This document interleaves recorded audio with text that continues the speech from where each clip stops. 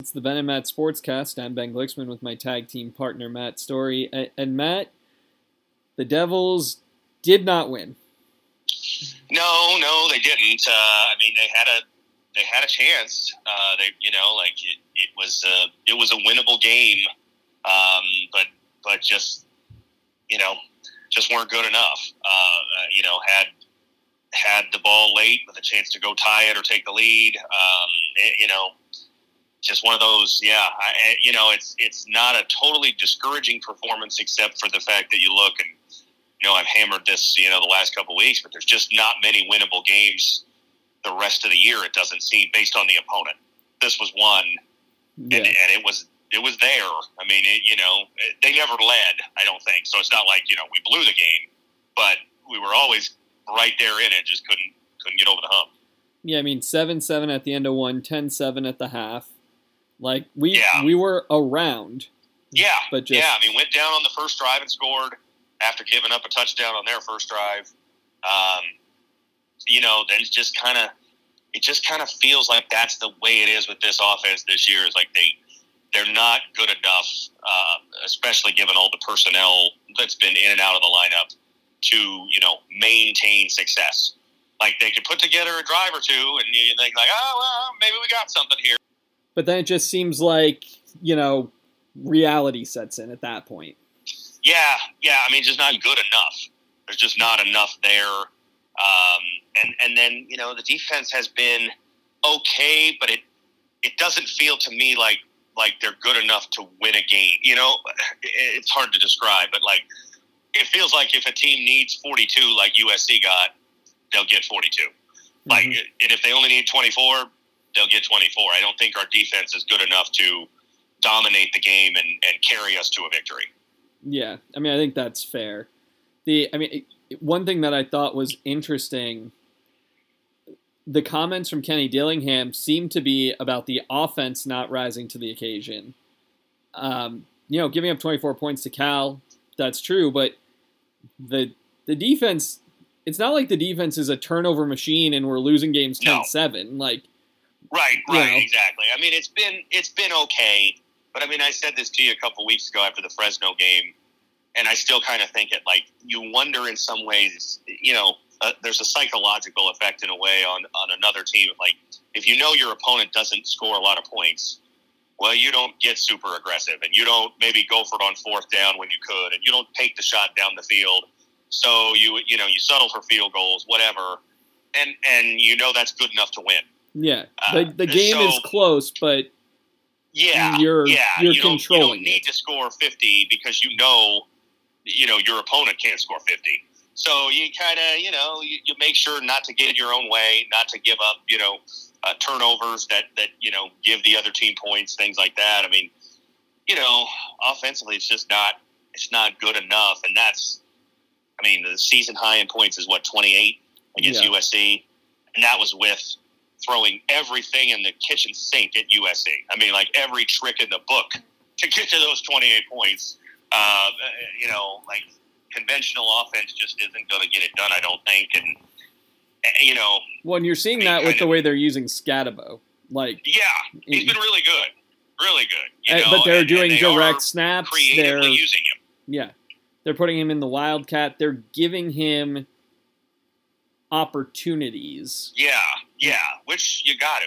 We just have a lack of difference makers on offense. Quarterback isn't one. We've had 3 different starters. None of them have really jumped off the page. Badger has been okay at receiver, but he hasn't really made much of an impact this year. Beyond that, nobody's really separated. The line is a sieve. Yes. And our tight ends Conyers are injured. Has been hurt. Yeah. So, that's a difference maker that he's missed a game or two, I believe. And in the games he has played, he hasn't really looked 100%. So, there's just not much there. And, as we spin it ahead, you face some teams that, they have some vulnerability on defense. I feel like this week's opponent, Colorado, is certainly that. But I just don't know if we're going to be able to take advantage of that enough. Yeah. We've seen, Colorado gave up 42 and 48 the last 2 weeks. So you can score points on them, but are we good enough to score enough points given the offense they have? I mean, it starts to become a math problem, like, well, if you can't score 28, are you going to hold them under 28? Probably not, because that's a pretty good offense, it feels like. Yeah, agreed. And the same goes for Washington and Washington State and, the upcoming opponents that, like, they can score a lot of points. You might be able to score on them, but can you score enough? Probably not. Colorado, by the way, is favored by 4. Which I'm surprised it wasn't more than that. Yeah. The odds makers obviously not totally buying into Colorado just yet, and I can't blame them. So here's my fascinating sort of what I'm paying attention to in this game for Colorado is this is going to be the first game of their season that really is off the radar. Yeah. First game on Pac-12 net, on the road, afternoon kick in the heat. 98 degrees for a high here that day right now. Like, how do they come out? Every game so far has been on the marquee. TCU big noon kickoff at the, defending or team that went to the national title game. Home opener against Nebraska. Game day there for Colorado State. Going to Oregon, ABC national TV. Big noon for USC. Like, stars are out. Everybody's paying attention. How do they show up to what could be a sort of sleepy environment here? Yeah. Which it almost certainly will be. Yeah, I think it will be. So I'm curious, like, does the circus go wherever they go? Or is it just going to feel like, another game where it happens to be Deion Sanders on the sideline? I'm curious the feel in the stadium. Like, if it was a night game, I think it would feel like a bigger deal. I think you'd have more people in the stands. You'd have, but 3:30, still plenty hot. Pac-12 net, it's going to be a sleepy atmosphere. And I hate to say it. I mean, this sounds bad, but, like, that may give us the best chance we could have to win. Yeah. It's hot. It's uncomfortable. Yeah. Do they just kind of, it's a little bit like you can't have it on a scale of 1 to 10, ratcheted up to a 10 every game. And they have for 5 weeks in a row, it felt like.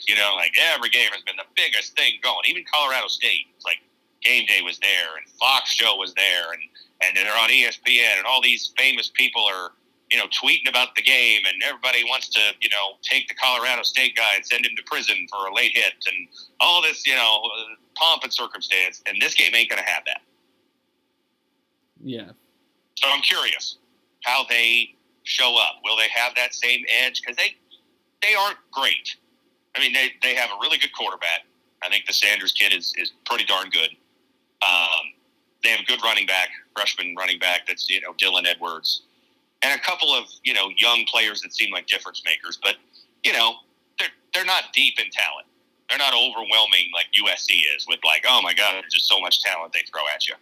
So if they don't have that edge, can they be gotten? Maybe. I don't think so. I'm not picking it. But I think that's our best hope. Well, in terms of picks, I don't know that our defense will be able to rise to the occasion. I think the heat will help, but I have Colorado 35-24. Okay. Yeah, I think I'm kind of somewhere in that same area. Like I said, I think it becomes a math problem, adding up the points at the end of the day. I don't know that we can score as much as them. So I'll say I'm gonna go pretty similar to you.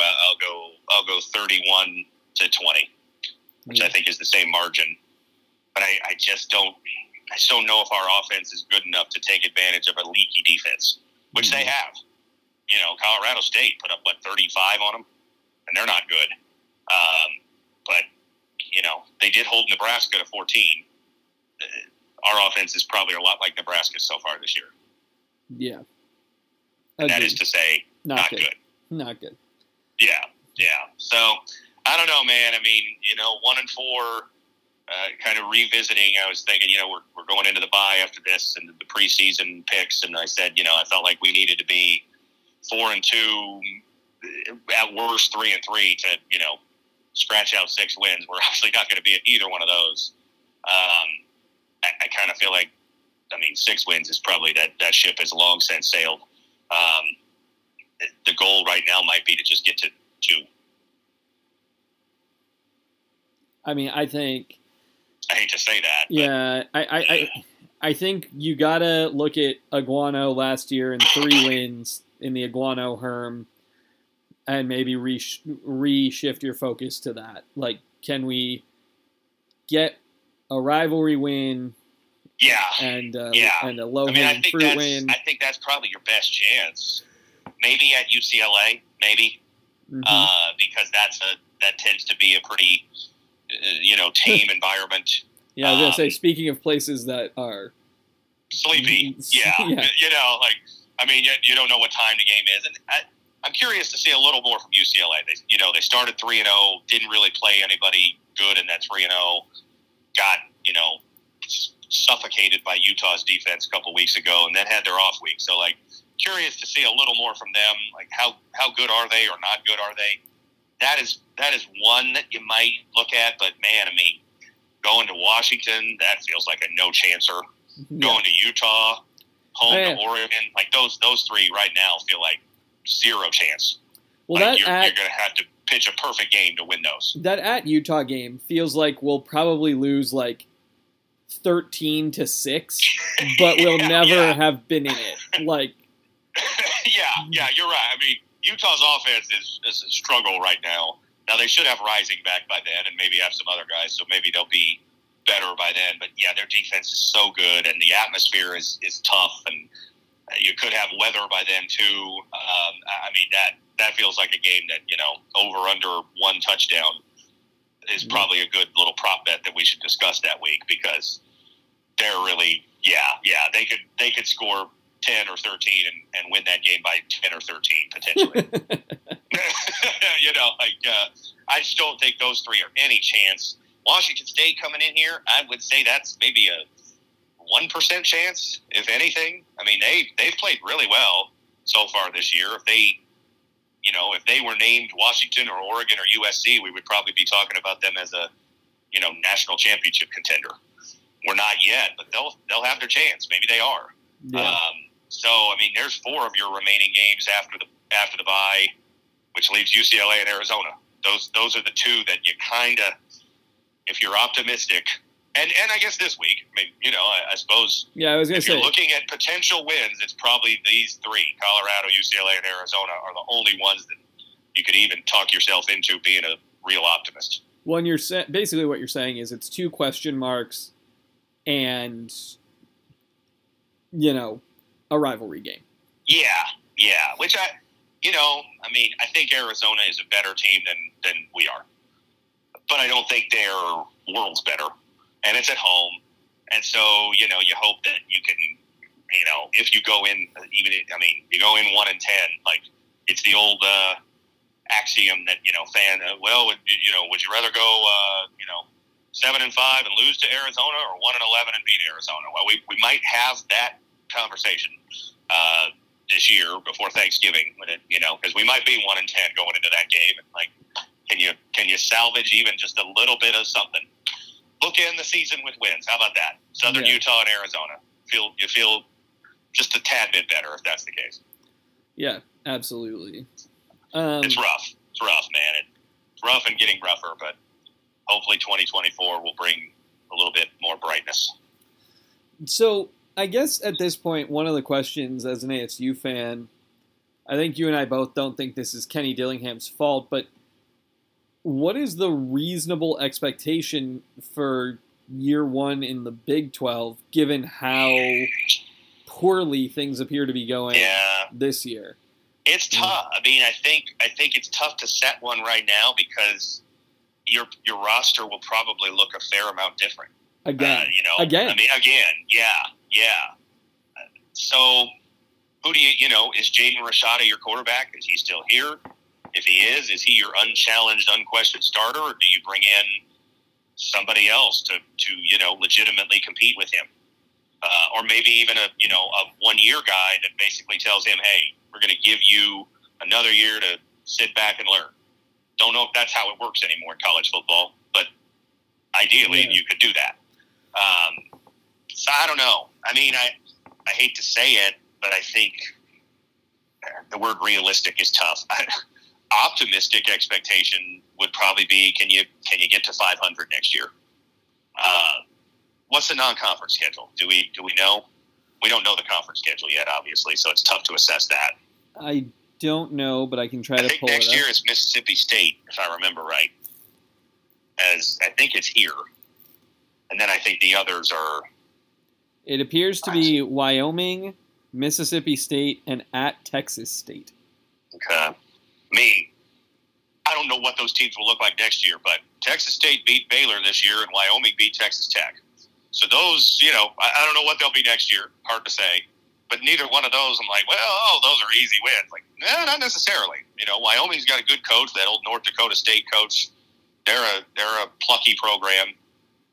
I don't know what to make of Mississippi State. They might stink this year, and so you wonder, like, what are they with Mike Leach and everything that happened there? Like, you had to promote the defensive coordinator, probably had no choice. But is that the right hire? So who knows? And then what's your conference schedule? I guess is a tough one too. Like, what's the road home split? I assume if they keep us on the same rotation with Arizona, that we have 5 road games. But I don't know. That's an assumption that maybe I shouldn't make. Yeah. But like if you figure the Arizona State rivalry stays on its same rotation, and then you split the others, that's 4 home, 5 away. I don't know. I mean, what do you think? Again, with the caveat that obviously we don't know much about the roster or the schedule, what's your barometer for 2024? I think that the key is going to be, will we have continuity? Yeah. Because that is where that's where I think, like, it could all fall apart. Because you mean players or coaches or both? Both. I meant primarily players. I'm sort of assuming coach continuity. Well, I mean, I don't mean head coach. I mean, like, staff. Yeah, I think assistant coach type thing. Yeah, and I think, like, Ward is good enough that he could merit a look somewhere else. Right. I think the young which would be rough. I think the young recruiters are gonna stay one more year. Yeah, you hope so. You hope we can at least set a foundation before guys, leave to go somewhere else. They probably will. If you're successful, that's how it works. But set a foundation of success before you do. Yeah, but I think that Kenny has earned the trust. One of those great, butterfly effect type things is what would have happened if the team hadn't been told they weren't going to a bowl game. You do wonder. You do. Yeah. I mean, I don't know that we would have been much better, but, kneecapping a group of guys that isn't that good in the first place right before the season certainly can't help. I mean, I don't. Maybe it didn't hurt, but it didn't help. That's for sure. Yeah, absolutely. So I agree. Yeah. So I guess with something to play for next year, maybe that makes a difference. I think that there is a realistic chance that this team, can get to a bowl next year. It's not a high bar. No, it's not a high bar. No, it's not. And the Big 12 is going to be an interesting mix of a lot of programs that, sit around average over recent history. I mean, you take Texas and Oklahoma out of the Big 12 and make your Texas, mediocre jokes. They have been the last decade, but nonetheless, they're a historic power. Oklahoma has been a power, gotten to the playoffs several times and all of that. You take them out, and you have a conference that doesn't really have a one or two, like, heavyweight programs necessarily. Good program, TCU, solid. Kansas State, solid. Baylor has, not having a great year this year, but solid. But nobody that really is like, oh, man, USC in the mid-2000s or Oklahoma for most of the 2010s in the Big 12. Like, well, that's the king. I mean, I think that the best team coming into that conference next year is probably Utah. Like, when you look at the conference up and down, I think it's Utah. That's probably a good point. Maybe Oklahoma State's okay. Maybe, although they're having a rough go with it. You know, yeah, I mean, they've had a pretty good run for, 10, 15 years, but it seems to be deteriorating maybe a little bit there. I mean, West Virginia is all of a sudden showing some pluck, and who knows, maybe they're going to do something. Kansas is a program that's kind of on the rise if they keep their coach, which is a big if. It's an interesting conference because there's not a lot of like terrible programs. Not many come to mind that are like, oh, well, that team sucks. But there's also not any that are really like, oh, boy, well, mark that down as an automatic loss. Mm-hmm. Doesn't really feel that way, at least of the teams we're joining. Utah, you're right. Utah, we just talked about it, at this point in their program does feel like an automatic loss, unless we're playing really well, too. Yeah. And who knows what Colorado's going to have. I mean, like, if Deion stays, which I still think is an if. I know he said, just wait to see what Colorado is. Like, let me see if Deion's actually there in year 2. But if he is, you figure he's going to hit the transfer portal real hard again. And guys want to play for him. That can't be denied. Like, you can quibble with the attention he's gotten, and you can get tired of it. And trust me, I've gotten tired of it. But players love him. And so he'll bring in talent. And with a full offseason to do it, they could have a ton of talent. Who knows? I think that realistically next year the expectation should be upper half of the Big 12, which is not top 8. Yeah, which is not that hard to do, but No, probably gets you bowl eligible. Oh, I think it would. Yeah. It's a conversation it's one we should revisit, when this season's over, and then probably a few times in the offseason, based on, roster additions, spring practice, coaching changes here and there, because it seems like with college sports, we talked about it with basketball, and football is the same way now. Like, man, it's so hard to be like, well, we're going to have this back, we're going to have that back. We don't know. I don't know that there's a position on the roster that I could confidently say, well, we'll have this guy back right now. We'll have some, but anybody I'm certain of, no. So, we'll revisit it as time goes on and we see. But, yeah, I would agree. I think, look, you get a honeymoon if you're Kenny Dillingham. I think everybody knows he was taking over a really mostly empty cupboard and isn't holding this year against him. But that doesn't last forever, especially with the transfer portal now and the immediate eligibility. It's like, do something, because if you don't, other programs are. Yeah. You can't just sit back and, give us a 4-year plan. Like, that's not how it works. No, I do think this may be a year that we just, send to the dustbin of history, though. Probably, yeah. I mean, it's you hate to blame, the previous staff. There's always those jokes, from, Notre Dame, blame Ty Willingham for their struggles for about, 10, 15 years, it felt like. But I do think it's fair to say the 2023 season, in large part, the blame is put on the previous staff. It doesn't last forever. We can't be doing that in 25 and 26 and 27. Like, at some point, you gotta focus on what you have now. But they left us a really bad situation, and we're paying the price for it. Yeah, I absolutely agree. The scar tissue from it is I'm not sure how easily it's healed for the fans. For myself, like, it's tough, man. I love ASU and I will always, but I find it tough this year, and I didn't think that would be the case, but I'm finding it tough to like really muster up a lot of emotional energy, because it's like, man, after what happened 21, 22, it's like it's hard to get right back on that horse. Yeah. Oh, absolutely.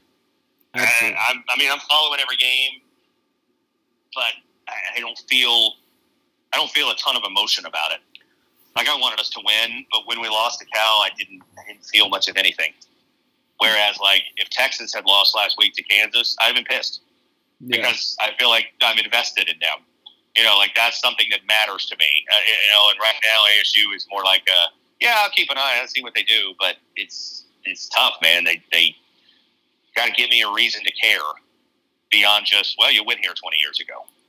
Yes, I did, and that'll always be there, but I kind of want more than that. Yeah, I mean, I think for me, this season is kind of a wash. Like, I've listened to some of the games. I've actually physically watched probably 4 total quarters. Yeah. I mean, that's not much different for me. And I played 4 home games. I didn't see any of Oklahoma State. Not 1 second. Yeah. I watched a little of Southern Utah in person, watched the first half of USC, and then some of the second half on TV. A little bit of Cal. So, yeah, I haven't seen that much more than you. And it's just like, if this is the level I'm going to muster, that's fine. That, I care slightly more about this. Well, that's not true. I care significantly more about this program than other programs, but I care only slightly more about making an effort to see their games than just putting on whatever. Yeah. No, I mean, I agree. And part of it is the university, and the athletic leadership. And I know we've talked about that. We don't have to re-legislate that right now, but it's tough. I mean, I still look back on how the whole Big 12 thing was handled and that embarrassment of media availability, and the bowl, sanctions and all that. And it's in some ways, it's embarrassing to be an ASU fan. And it's not because they're not winning on the field. We've been there and done that. You and I have been through terrible basketball seasons and really bad football seasons, and I can handle that. I think I've proven myself that I can handle a bad team. But it's a university that seems to not care about the what they put forward that bothers me the most. Yeah, I mean, it does feel like we've been almost hammered into apathy. Yeah, and I don't think it's just you and I. Yeah, I think it's the fan base. Like, it's not unique to us. I mean, we each have, our own situations. You live in a different state, and I mean, like, if it was you alone, it might be like, well, okay, maybe it's your personal situation, and, you got a new baby, and you live in another state and all that. But it isn't just you. Yeah. It's a lot of people here. And USC was a good environment. It was. But that felt like a one-night-only show. People wanted to see USC as their last visit. Caleb Williams is the Heisman winner. Lincoln Riley's kind of a star name as a coach. I don't think it's going to be anywhere near that for Washington State, which is also a really good team. But I think it'll probably feel like a graveyard in there. Yeah. Colorado, I'm not sure. I really don't know what to expect because they do bring star power now. But again, like we talked about, it's a midday, hot afternoon game. Like, is that enough to appeal to people here? Are people here well acquainted enough with college football to be like, well, I want to go see that Shedeur Sanders? I don't know if they are. Some are. But are enough? Yeah. I don't know.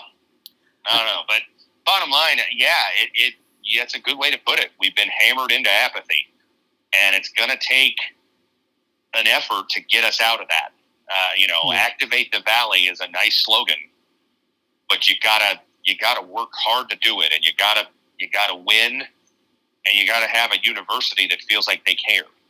Yeah. And I don't know if we talk much about it, but like, I went to the USC game, and the first scoring drive, they got the ball at the turnover, and they scored in 2 or 3 plays. It was a quick drive, and they put up a scoring summary that says, 12 plays, 65 yards, Valladay, 11-yard run. And I'm like, are you kidding me? This is the 4th home game of the year, and you're putting up last year's information. Yeah. It's embarrassing. Yeah. I mean, it's just embarrassing to call yourself an ASU fan right now when stuff like that happens and no one seems to care. Yeah. And it comes down to, like, the old wrestling stuff, boo, cheer, whatever, but don't not care. Don't tune not out. Care. Yeah. And that's where we're at, is we're tuning out. It is. And I mean, look, I won't tune out entirely. You and I have had this conversation about ASU. I've said it before. I feel like ASU is a family member that, like, they drive me insane sometimes. Sometimes I want to write them off, but I can't. They're a part of me. But man, right now they're a family member that I don't have a lot of like wanting to hang out with them. Like I want them to make an effort to get me back on the same page. And right now that effort isn't there. Yeah. It's tough. I don't like feeling the way I feel about ASU athletics. But I mean, I was in Tucson last week. I went down for the Washington game. Went to lunch with my parents and, didn't even really think about the fact that the ASU game was going on until we got back. And I don't like that. That shouldn't be the case, but it is. We got back and we're like, well, okay, yeah, we'll turn it on and see what they're doing. But I didn't plan my day around it. I have in the past. In the past, I would have said, well, let's go to lunch at 11. We could be back by noon. See the game. Mm-hmm. No, it's distressing. It is. But anyway, I could go on until I'm blue in the face about that. I suppose we should move on.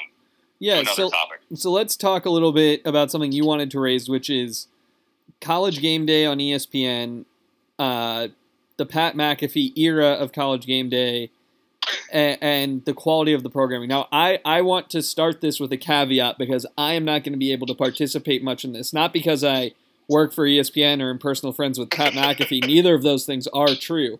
But what is true is that I don't watch College Game Day because, for me, it has not been good for a while. I like the feature story, but I don't care about the rest of the show. No, and that sort of leads into what I was going to say a little bit about it. I mean, I guess to for the starting point here, you brought up last week the back and forth with what Lee Corso said and like people aren't really even sure what he said. And that's maybe something we could talk about with Lee Corso. And Jake Dickert and what he said about that. And then, so this week, I wasn't watching, and that goes along with what you were saying. I didn't watch Game Day this week. The Ryder Cup was on. I watched that.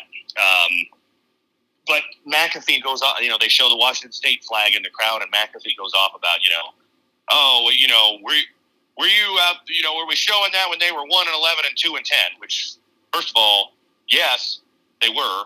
And that's one of my problems with him. Like, be informed. The Washington State flag at Game Day has been a thing for 20-some years. But it was just, the McAfee thing, I guess, and you know a little bit about him with the Aaron Rodgers stuff. I feel like McAfee is like the arrogant frat boy bully now. That's how he comes off to me. He used to feel like kind of an outsider who was fun, and he's not an outsider anymore when you work for ESPN and they're paying you tons of money. And now he just comes off like an arrogant frat boy. Well, it's sort of analogous to the career arc of Bill Simmons. Yes, it is. I thought about that. It used to be page 2, Bill Simmons was mandatory reading. Mm-hmm. The original incarnation of his podcast became mandatory listening.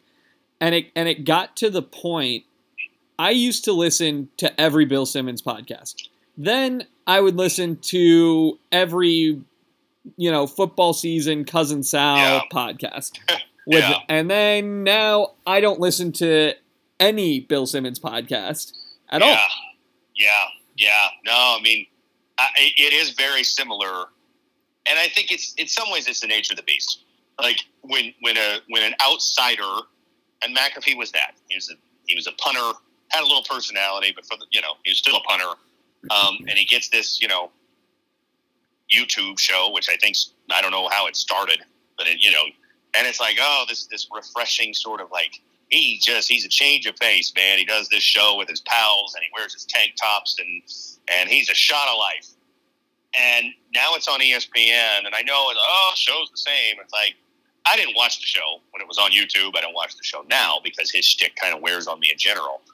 But you can't be an outsider when the establishment is paying you big money to work for them. And so now his shtick just feels even more tired. Agreed. And you said it, the Pat McAfee era, that's how it feels. It feels like they have kind of like turned the show over to him. I was not a David Pollack fan. He got on my nerves. But, they laid off David Pollack. Rinaldi left. They laid off Gene Wojciechowski. and it now feels like it's Herb Street, who's arrogant.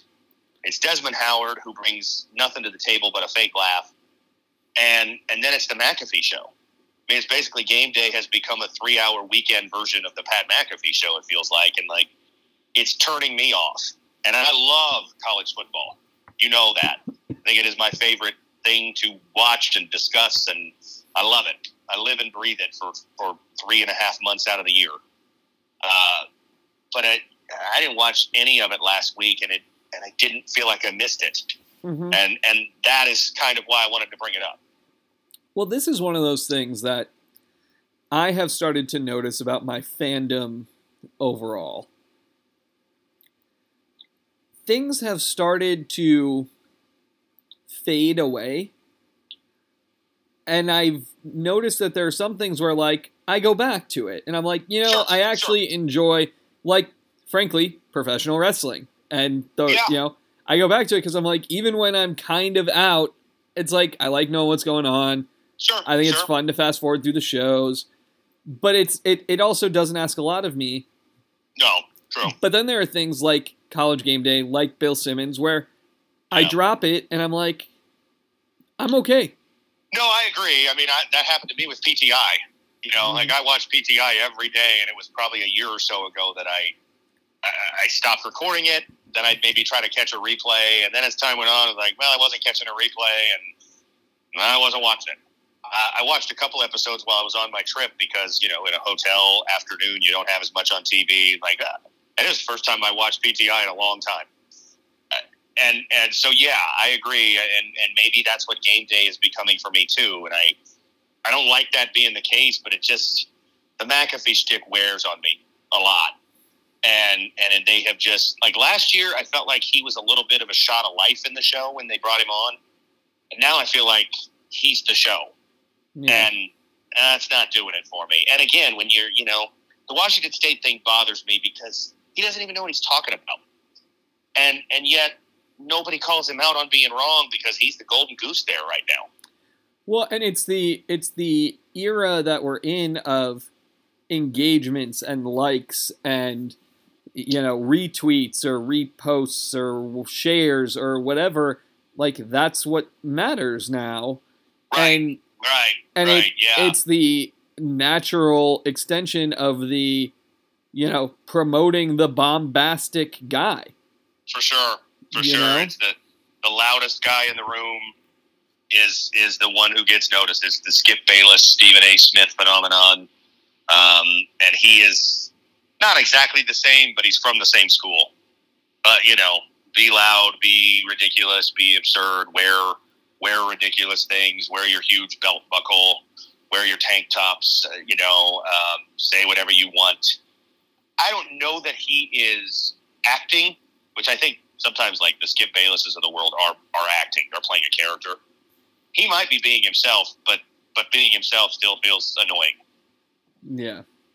So it's I mean, God, I feel like this, I didn't plan on going down the road about ASU. This on the heels of ASU, I feel like I'm a 75-year-old man talking about how life was better when I was a kid. But it's kind of a similar feel of like, man, you're alienating me, and I don't think I'm alone. I mean, I read some stuff on and Twitter's not the greatest reflection of society, but a lot of people were fired up about the Washington State thing, and I was sort of glad to see that. Doesn't matter. It's not going to result in any change. But at least it was like, well, at least some people are paying attention. Yeah. Well, look, maybe it'll be more positive next week.